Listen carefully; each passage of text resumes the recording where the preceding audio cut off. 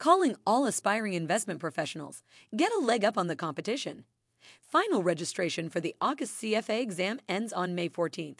Register now to secure your spot. The CFA designation is of gold standard in the investment world, opening doors to high-powered careers and impressive salaries. Head over to cfainstitute.org to register. Don't wait. Take control of your finance career today.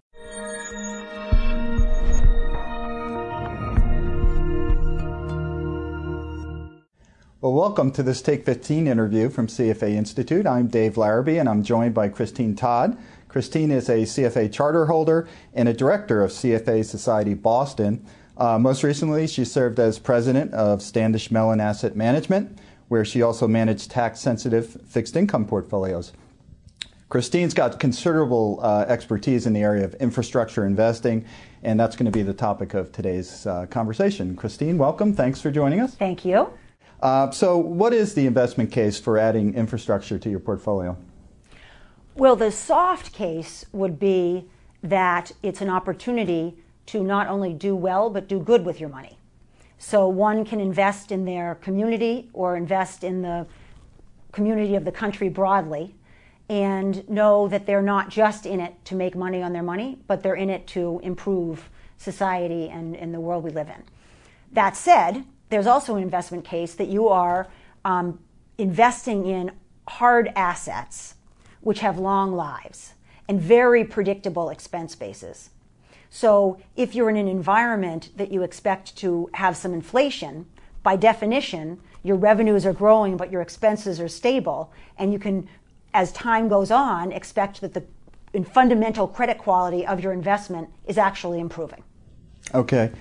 So the need for infrastructure investment in the U.S. seems to be a perennial topic of conversation, and yet infrastructure spending as a percentage of GDP has been trending down for decades. So is there a reversal in that trend in the near future in your eyes? There has to be. There has to be. The American Society of Civil Engineers estimates that we need $4.6 trillion by 2025 in order to make this country's infrastructure not only safe but economically competitive. And that is going to take mighty effort. And the longer that we delay that investment, today's dollars are cheaper than tomorrow's dollars, today's repairs are cheaper than tomorrow's repairs, this has to be addressed immediately. And it's something that both sides of the government agree on, and there's very broad, practically unanimous support in terms of the voting public for investing in infrastructure. And using the municipal market, we'd invest about $350 billion a year in infrastructure development and maintenance. The Trump administration has proposed a $1 trillion plan which attempts to attract private funds to infrastructure investment. But when you boil it down, it's really $100 billion per year because it's over a 10-year period.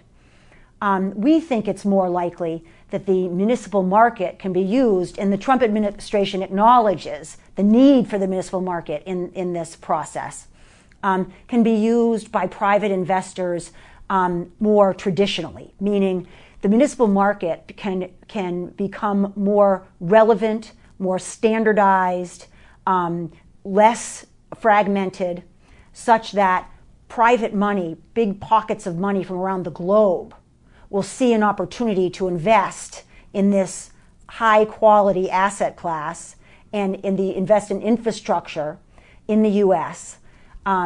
Such that it is leverageable across their skill set and within their portfolio. Okay. So what are some of the positive attributes that municipal bonds bring to an infrastructure portfolio? So, number one, yield. In this world where global yields are negative to practically nothing, we're looking at sub-sovereign debt with AAA or comparable ratings that have yields of 2%, 3%. So yield is the number one most compelling thing. In today's conference, we heard Jeff from BlackRock talk about the investors in this world are now not greedy for total return, but they're needy for income. So this answers that need. The second thing would be quality. Municipal bond ratings are average AA. It's universally a high quality asset class. Even that said, the bonds are underrated relative to their stated rating because their default rate and the recovery rate is significantly less than comparable credits of the same rating category. Thirdly would be diversification. So this means that the price outcomes of your municipal bond holdings are narrower than other fixed income or other asset classes, that the volatility of your experience is going to be tighter. Secondly, when interest rates rise, we potentially are going to see the Fed more active in monetary policy tightening. Municipals have delivered very consistent positive returns during Fed tightening cycles. So it's defensive in rising rates. In fact, since 1990, during all periods when 10-year Treasury rates rose, i.e. a benchmark for U.S. fixed income, we saw that municipals outperformed Treasuries in each and every case. So lower volatility in rising markets, lower volatility in Fed fund tightening cycles, and lower volatility or different volatility versus other asset classes.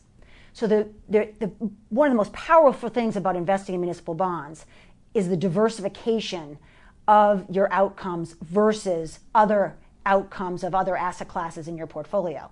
Meaning, by investing in municipal bonds, you can get high income, high quality, and improve the risk-adjusted returns of your whole portfolio because you have volatility characteristics that differ from the other elements. So for example, versus U.S. high yield, there's a 26% correlation.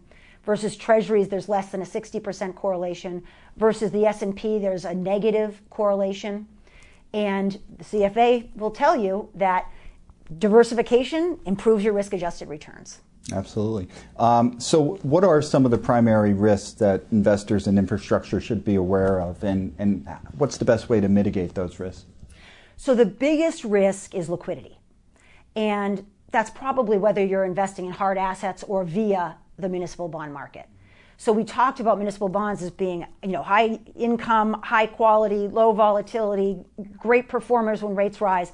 So where's the downside? I mean, there has to be some underbelly here. And that is, as you say, liquidity.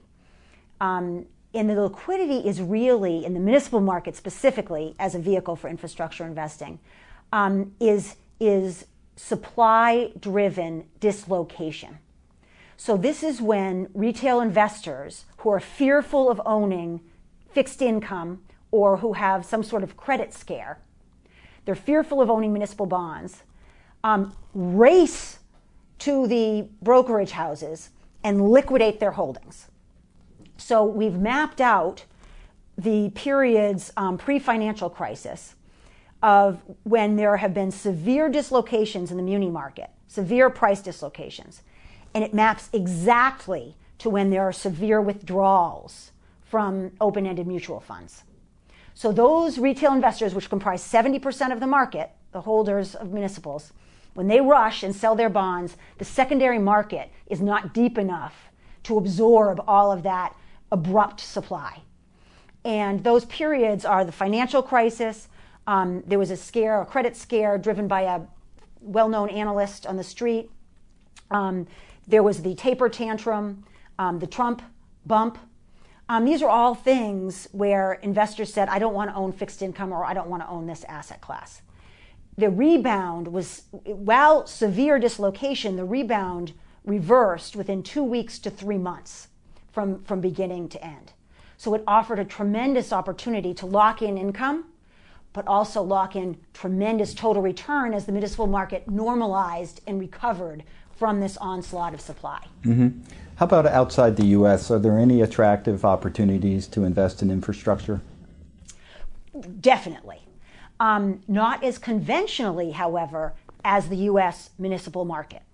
Most of what you see outside of the U.S., the better opportunities, are in low to no liquidity structures, very concentrated positions in concentrated projects and themes, with much more fundamental credit risk and lack of liquidity.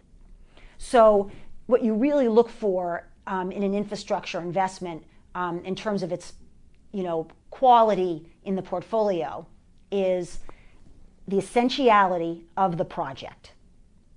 Is it a secondary toll road where you can get there quicker but it costs a lot and the traffic isn't so bad and the alternative? That's not as essential.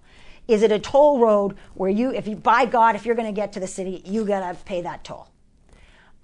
Is it a hospital where it's a second or third tier provider competing against a real dominant hospital that has special skills? Not as good.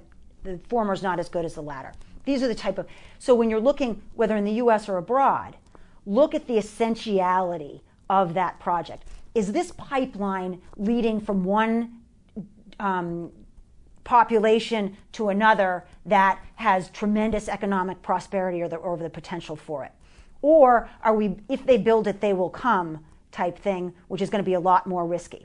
And there's low liquidity in any project that you have that's sort of hard assets and concentrated. So the municipal market offers you diversification, liquidity, and the ability to be a smaller type investor, as well as a larger total return investor, and still get the infrastructure exposure. Well, great. Christine, thanks a lot for joining us today, and thank you for watching.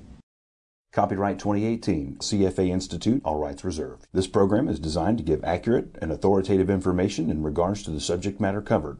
It is distributed with the understanding that CFA Institute is not engaged in rendering legal, accounting, tax, investment, or other expert advice. If legal advice or other expert assistance is required, the services of a competent professional should be sought.